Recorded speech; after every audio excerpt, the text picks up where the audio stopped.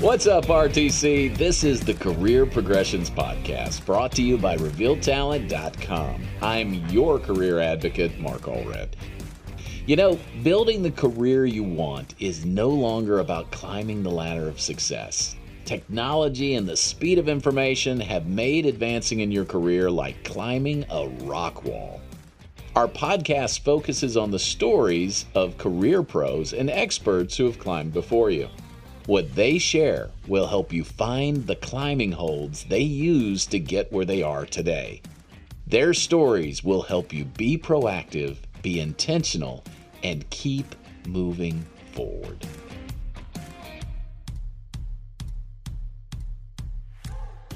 So let me tell you the tale of two candidates. A few years ago, I was hiring a new account manager to replace someone who was recently promoted out of my group. I always have the luxury of being very picky about who I hire because the account manager roles that I was hiring for were always very popular. Not only did I get excellent candidates, but my biggest challenge was always choosing one great candidate over another. I know, good problem to have. As a result, everything a candidate brought to the interview was worth its weight in gold. The interviews were going great, and on one particular day, two candidates just absolutely blew me away with their experience, their personality, and their skill sets. And when I got to the end of the interview with one candidate, I asked them if they had any questions. And in very organized fashion, they inspected a couple of pages in their notebook, and they said, you know what, you've answered some of my questions, but here are a few others I had that I'd love to get your perspective on. They went on to ask some really insightful stuff. But on the other hand, when I got on to the second interview with the other candidate I really liked, I said, hey, do you have any questions? And they simply responded, yeah, I don't think so. And that was pretty much the end of the interview. Do you see what happened there? I mean, like two gymnasts that had just put together pretty flawless routines, only one of them nailed the dismount. When the interviews are so close to call, you don't want to pull a single punch. So today we're going to have a conversation about powerful questions you can ask to close out your interview on a high note. To have that conversation, I've brought along Onorato. Ange specializes in helping budding entrepreneurs launch their unique business ideas and goals into business realities. She's also a leader in executive leadership, business operations, growth strategies, human capital management, and success coaching.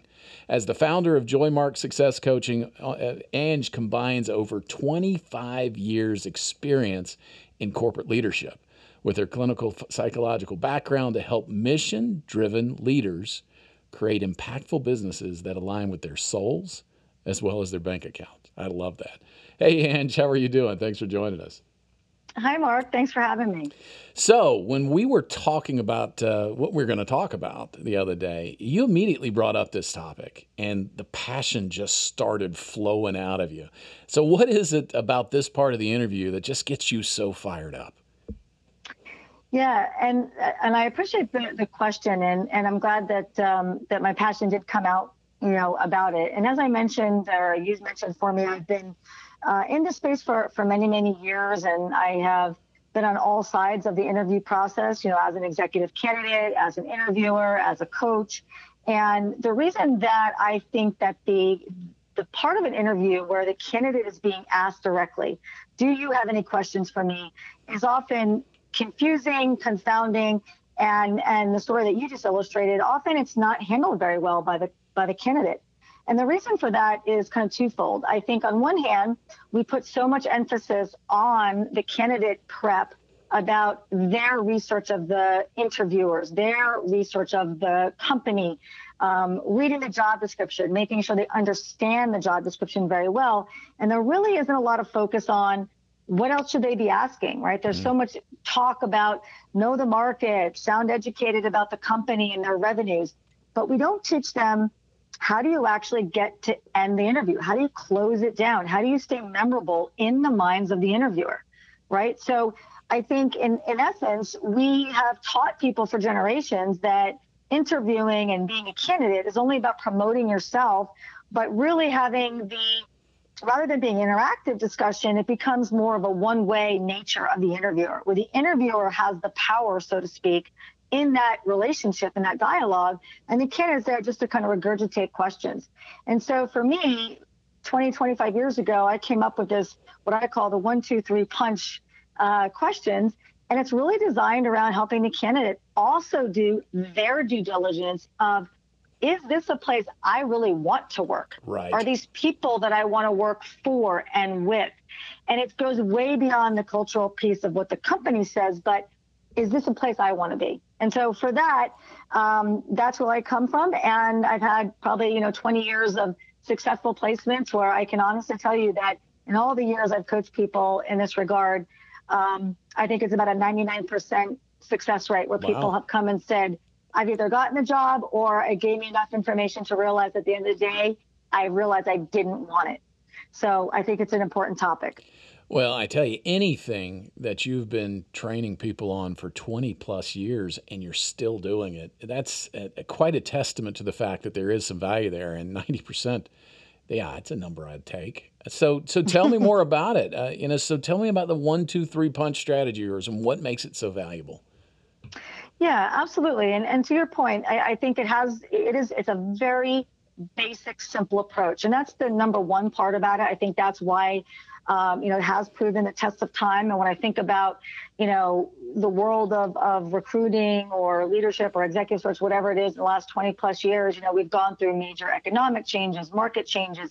I'm talking about going through this approach before there were things like LinkedIn, right, where you could easily market yourself. So I think that what evolved and what I kind of came up with in terms of this approach, it's really taking information that we already know about the job or the interviewer, but it's really putting it back on the interviewer in a way that it becomes very clear. You're almost re-asking the question, you're reselling them on giving me more information about, why I want to be here. And that's number one. And the second reason why we take this 1, 2, 3 approach, and I'm sure you're going to want to ask me to kind of get into what are those questions. Yeah, at some point.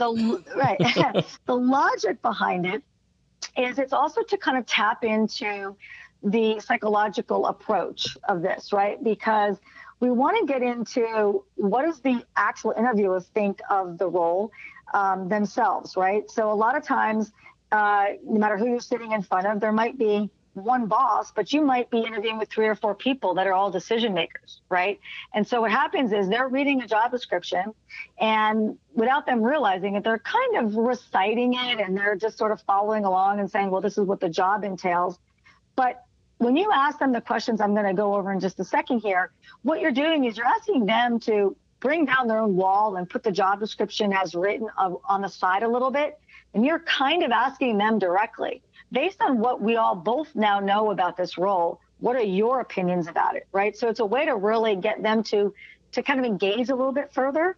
And that's why it's so different and unique, because candidates don't do it. And it really can tend to put the interviewer off guard a little bit, but in a good way, if that makes sense. It does. And, hey, for those listening, get a pen. I mean, obviously, this is a time to take down some things that might let you stand out in an interview. So let's hear about punch number 1. What's the first part of the strategy? Yeah, so the first part of the strategy, and this is usually where I'll start to get the initial kind of eye rolls from the candidate that I'm coaching, and they'll say, why would I ask this? Because it's already in the job description. But the first question is, and the way that you want to present it is to the interviewer, based on everything we have now just discussed about the role, what would you say are the top 2 or 3 most important goals or objectives that the successful candidate should really accomplish in the first 6 to 12 months in the role?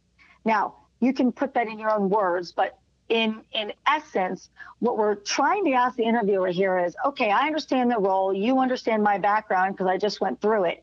But based on that, who's going to be the most successful person in this role based on what are they going to have accomplished in the first year so that you as the employer would say that was a good hire, and me as the candidate could say this was a successful job that I accepted, right? So what does success look like?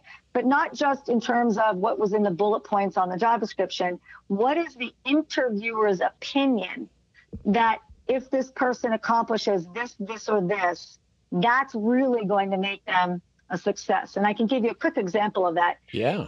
And in job descriptions, they'll give us a lot of measurable metrics, right? Or basic conclusions of the role. But when you ask that question of an interviewer, often you're going to say, well, we're going to automatically assume that you're going to accomplish those things of which we're hiring you. But to be a true success might be if this person has successfully navigated, the global organization and got themselves on internal committees that nobody asked them to do, right? Something that's different and unique. In that interviewer's mind, that makes this person much more successful because they've done and accomplished some things that weren't necessarily in the job description, but that they deem are so important. That's why you want to ask that question. Well, it's a great call out because I'll tell you, I've hired a lot of people, and most of the time, the vast majority of the time, I was not the one who wrote the job description. That was somebody in another chair. And although it says it's looking for X, Y, and Z, and I'm not saying I didn't need those things, they weren't necessarily what I would have said if I was asked that question. So I love the start. Absolutely. And that's the crux of it, is that I think a lot of interviewers on teams think that they are, they're collaborating, they're part of the team, they're towing the company line, they're reading the job description and giving their opinion based on that normal engagement, the normal way that an interview gets conducted. But when they're kind of asked directly and very generously by the candidate, give me your own personal opinion. Yeah. Not only does that give the candidate due diligence as to what the expectations are, but it also gives the candidate an opportunity to perhaps sell themselves to a skill or an experience that hasn't come up yet in conversation, or that wasn't in the job description, or that they didn't know they needed. But when they found out, well, how that might be something that looks like this could be leading to real success, that gives them one more opportunity not to disclose something that could be very valuable in their favor. Yeah, that's great. I mean, we're off to a great start. Obviously, that's a very powerful question to kind of get that moving in there. So once that question's been delivered, where's the second punch? What's going on with that one? Right.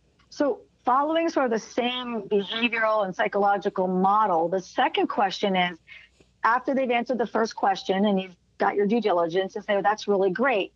That I typically say, well, along those same lines, what would you say are the most important or the top one or two personality traits or characteristics that this ideal person should also possess in order to be a perfect fit in addition to the role? Now, when people ask me that question, they say, well, and aren't I already getting that answer when they tell me about the company culture? And my automatic answer is absolutely not. Because if you think about what I just said versus the topic of company culture, they're two very different things, right? They're parts of the same important aspect, but company culture is talking about the company as a whole. What does the company stand for? How does it operate? What's the larger picture of that? What this question is designed to ask, and following that same methodology of question number one, is you're directly asking just that interviewer their opinion of the personality, the characteristics that might be ideal for this. For example, rather than saying company culture, we like to work hard and play hard, which is something you'll hear all the time, you might get from the interviewer something like, particularly to your point, Mark, when maybe you might be interviewing but the hiring manager is somebody else, right? And you might say or have knowledge that the actual hiring manager is somebody that is very good strategically, but isn't very good with time management, for example. So their response to you might be, I think that somebody that is a very structured, very time-intensive person, very disciplined, would work really well on this team because that might be a capability that the hiring manager doesn't necessarily possess. That way you'd be a nice compliment to them, right? Right. That's something that would never come out in a job description, and it certainly doesn't get addressed when you talk about company culture, because company culture is about the company. This is more about, how can I fit in? Sometimes it's not even that formal. It might be something even more generic, which might be, hey, there's a bunch of us here that are people that love to, play ultimate frisbee or brew our own beer, and we get together on the weekends or do that. it might just be another way for you to sell yourself, to say, hey, I could be a good member of this team socially and professionally. You're going to want me on board, right? So there's just more due diligence that you get to uncover from the interviewer. And it's important to ask each and every interviewer all three of these questions we're going to go over, because they're all going to get different answers. All of that information together is what gives the candidate some ownership in making their determination whether this is going to be a fit or not. Yeah, and it's also going a long way towards painting that picture of you as the perfect candidate. I mean, you're giving the hiring manager a chance to see you in that role, and not only just how you bring the top three things that they feel like they're going to need, but also how your personality is going to fit into place there. So I'm pretty impressed with 1 and 2, and we still got one more to go.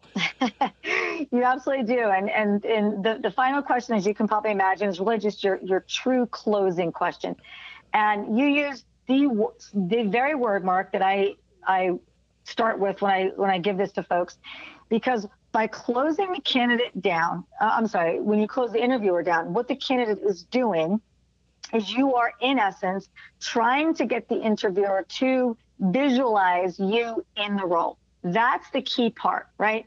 So the third and final question is really just the closing question. It could be as simple as saying, thank you for all of this information, for your time.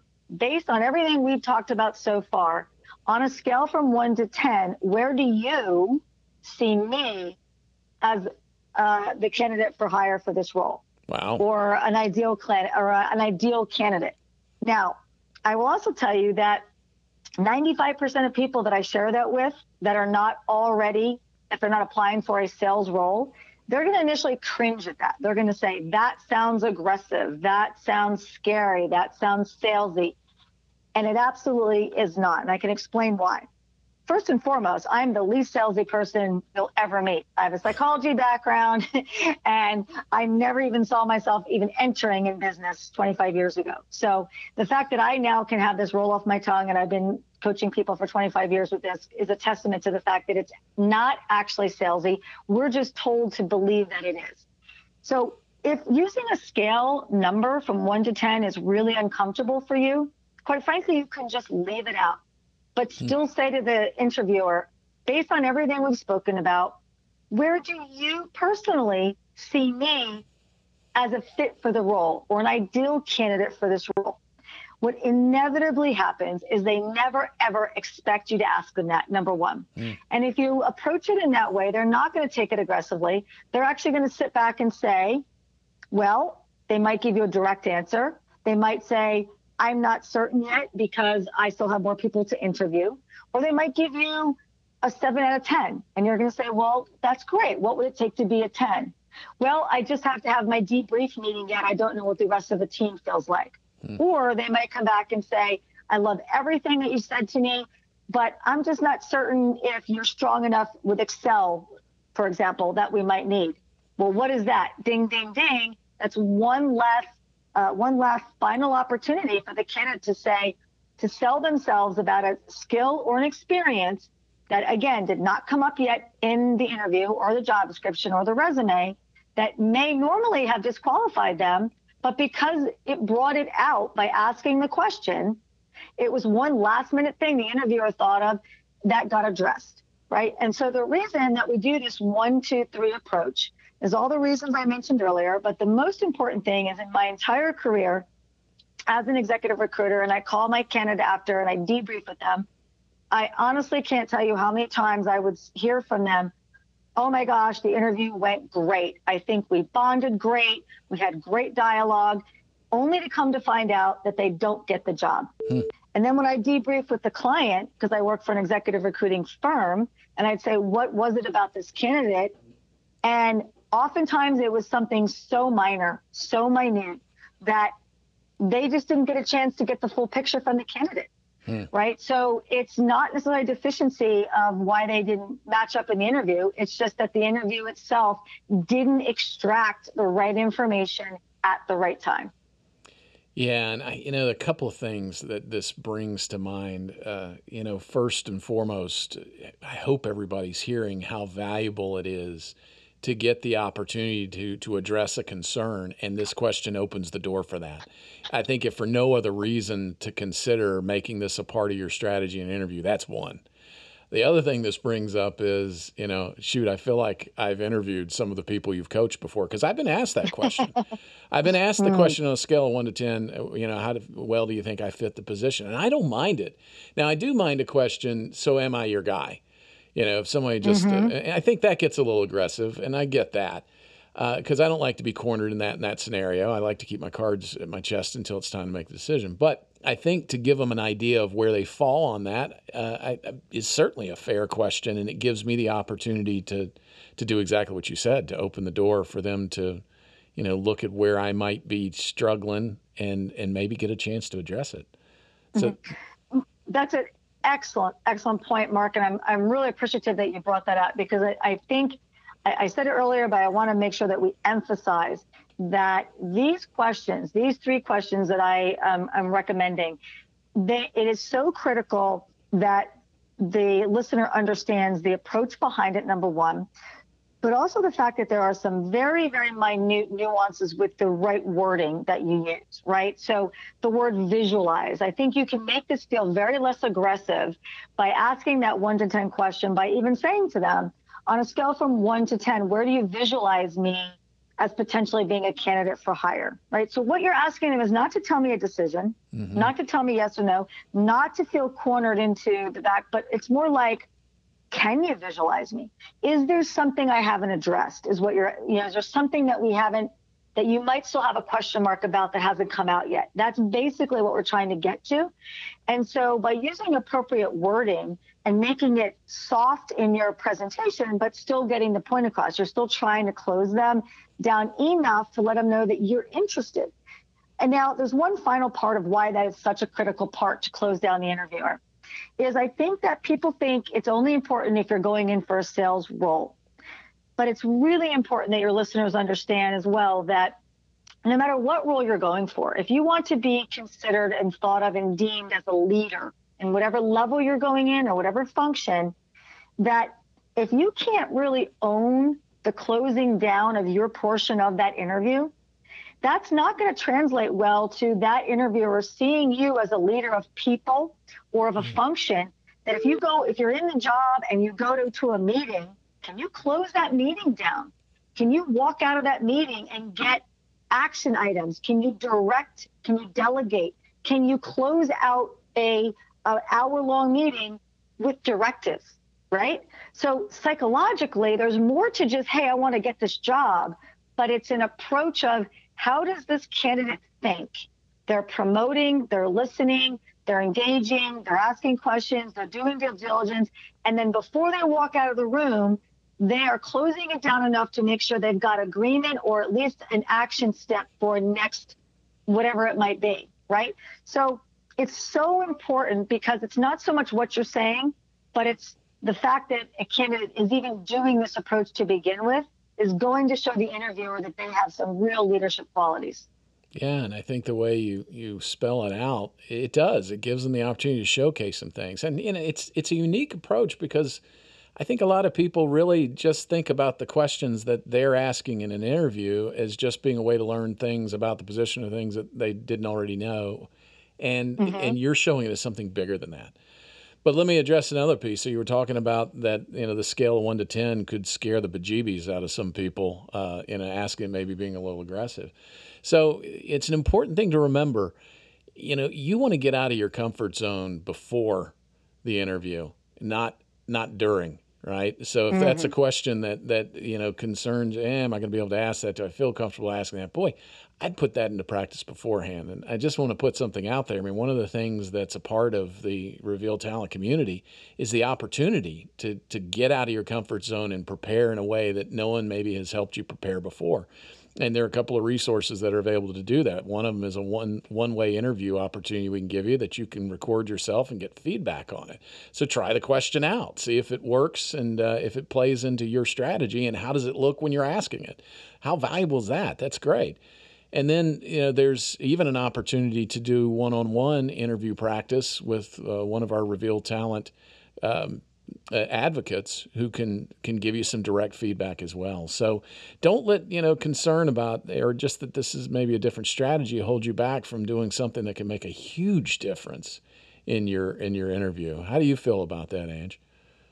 100%. I think this is why I've loved teaming up with the Real Talent community and with you, Mark. What you guys have put out to market, I'll be honest, I mean, if it existed 20 years ago in this format, in this nature, and this expertly, I think that, we could have impacted so many more candidates and so many more good talent could have been in the right jobs, which makes impact for businesses and it impacts families in the right way. I mean, it is so critical, right? The way that you and I see job search and hiring isn't just as a tactical thing. This is something that's so important that if a candidate gets in the right role, they're not going to be bringing home immense amounts of stress and distress and all kinds of things, right? Because they're not going to like their job. So this is a really, really important nature. And so if we think of it in those terms, it is so critical to practice, to get the coaching, to step out of your comfort zone, like you said, to do things you wouldn't expect yourself to do, like we do in so many other aspects of our lives and don't think of it. Yeah. Right. I mean, a lot of weekend warriors will spend time and money going to tennis and golf practice, but we won't do it for interviewing. Right. Right. And it's just critical. It's a life and a professional and a personal lesson. And Reveal Talent Community has so many different products and services that I just, I wish it existed many, many moons ago. So I couldn't agree more. Well, and it hopefully will be a wonderful source of support for a lot of folks to come. Let me get back to the questions a little bit here, too, because I've got one that I know my audience would want me to make sure to ask you and get your opinion on. So one question that people always feel a little uncomfortable about and when it's the right time is that salary question. So as you've been coaching folks and you get to that point of an interview that it's time for them to ask some questions, what's your formula for when's the right time to go down that road? Great question. And I would say conversely to, where I've shared that the three questions are something that have been tried and true, and it really has run the test of time and hasn't really changed in my approach. I think that the salary question has changed in terms of what's appropriate with that. And I think a lot of that comes to just the efficiency of how hires need to be made, how competitive the markets are, new rules and regulations, right? In many states where it gets, there's prohibitive in some cases to ask candidates certain, questions. But I think it is really, really important that it's done at the right time in the right way. And so if you were to ask me this 10 years ago, I probably would have a different answer. But I do feel that if it has not come up, right, in the first full interview, and let me clarify what I mean by that. It's also very common practice today that their candidate might be getting a very intro, kind of what we call in the recruiting world, like a screening call, right? And that might be with a sourcing person or maybe an entry-level recruiter.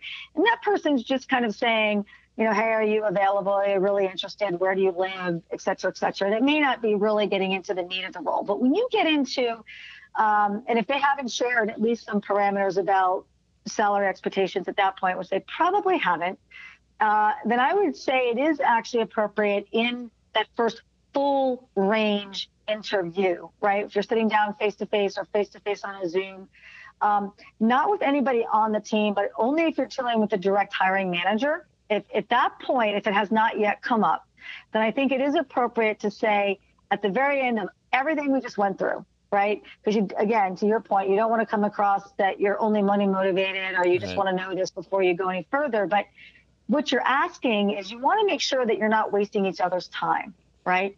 And so you could ask the question in a way to say, based on everything that we've spoken about, or it wasn't shared with me previously, is there an approximate range or salary band or expectation that you see for this role? It would just be helpful to see if we are all on around the same page, right? I think it can be asked in a way to get the information out without being aggressive or, again, without being pushy. Because I think a lot of times old school thought is, the candidate should never talk money unless it's brought up by the interviewer. But I think if it's presented in the way where it's under that same approach and mentality that we just went over, where it's about due diligence, right? You're not even asking for a number. You're really just saying, has there already been an established range for the role, right? Yeah. That is more in alignment, I think, with today's approach. Again, there are a lot of states where they can't even come out. Conversely, they are not allowed any longer to ask a candidate, what is your salary? Right? It has to be, what are your expectations? So there's really nothing that says you can't ask that same question in reverse, but just pose it as expectations of a approximate salary range or a band, right? And I think that's a way to start the conversation, either now or within short period after your interview, assuming they're going to move forward in that direction. Yeah, so I'm going to say something now that I know is going to make some folks out in the audience just cringe. But I tell you, I want to challenge you with it. So all this stuff that you're talking about, Ange, makes so much good sense to me, and I think there is that opportunity to have that conversation. But how much more valuable would it be, and how much more confidence would you have if you were able to walk into that question after having the chance to see it on film? And let me tell you what I mean there. It's like these football players that they get to watch their performance on the field, and they watch the game tape to see how what they did looked.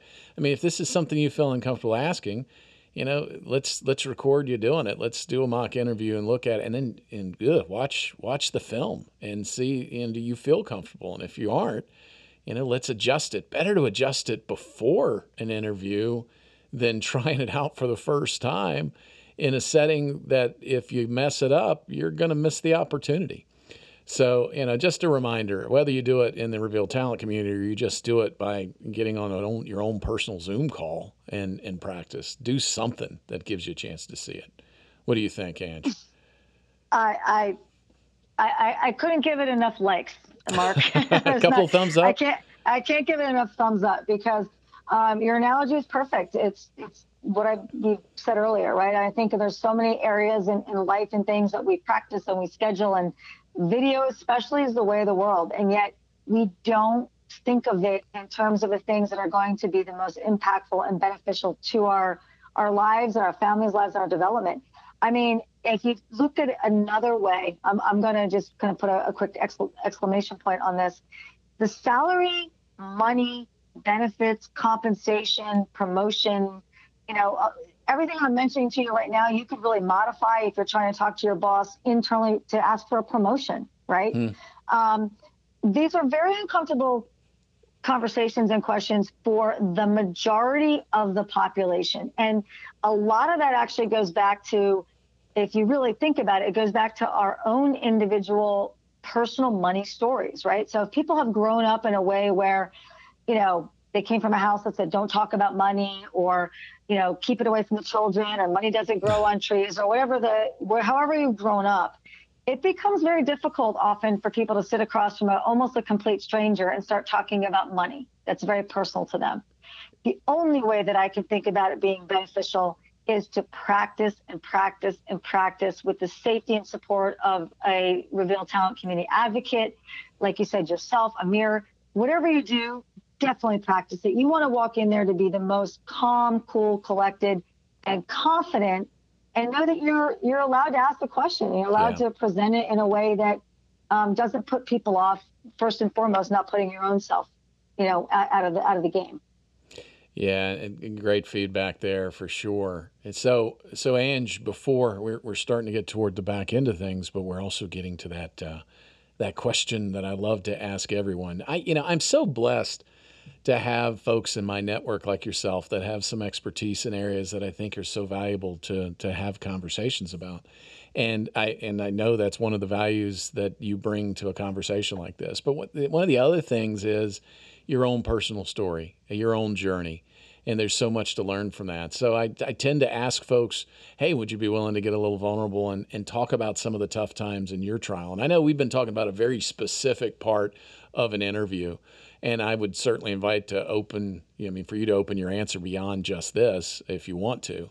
But, is there a time in your journey where you were feeling some of the discouragement or anxiety that some of the folks that are listening right now are feeling? And, can you tell me about that and how you kind of dealt with it?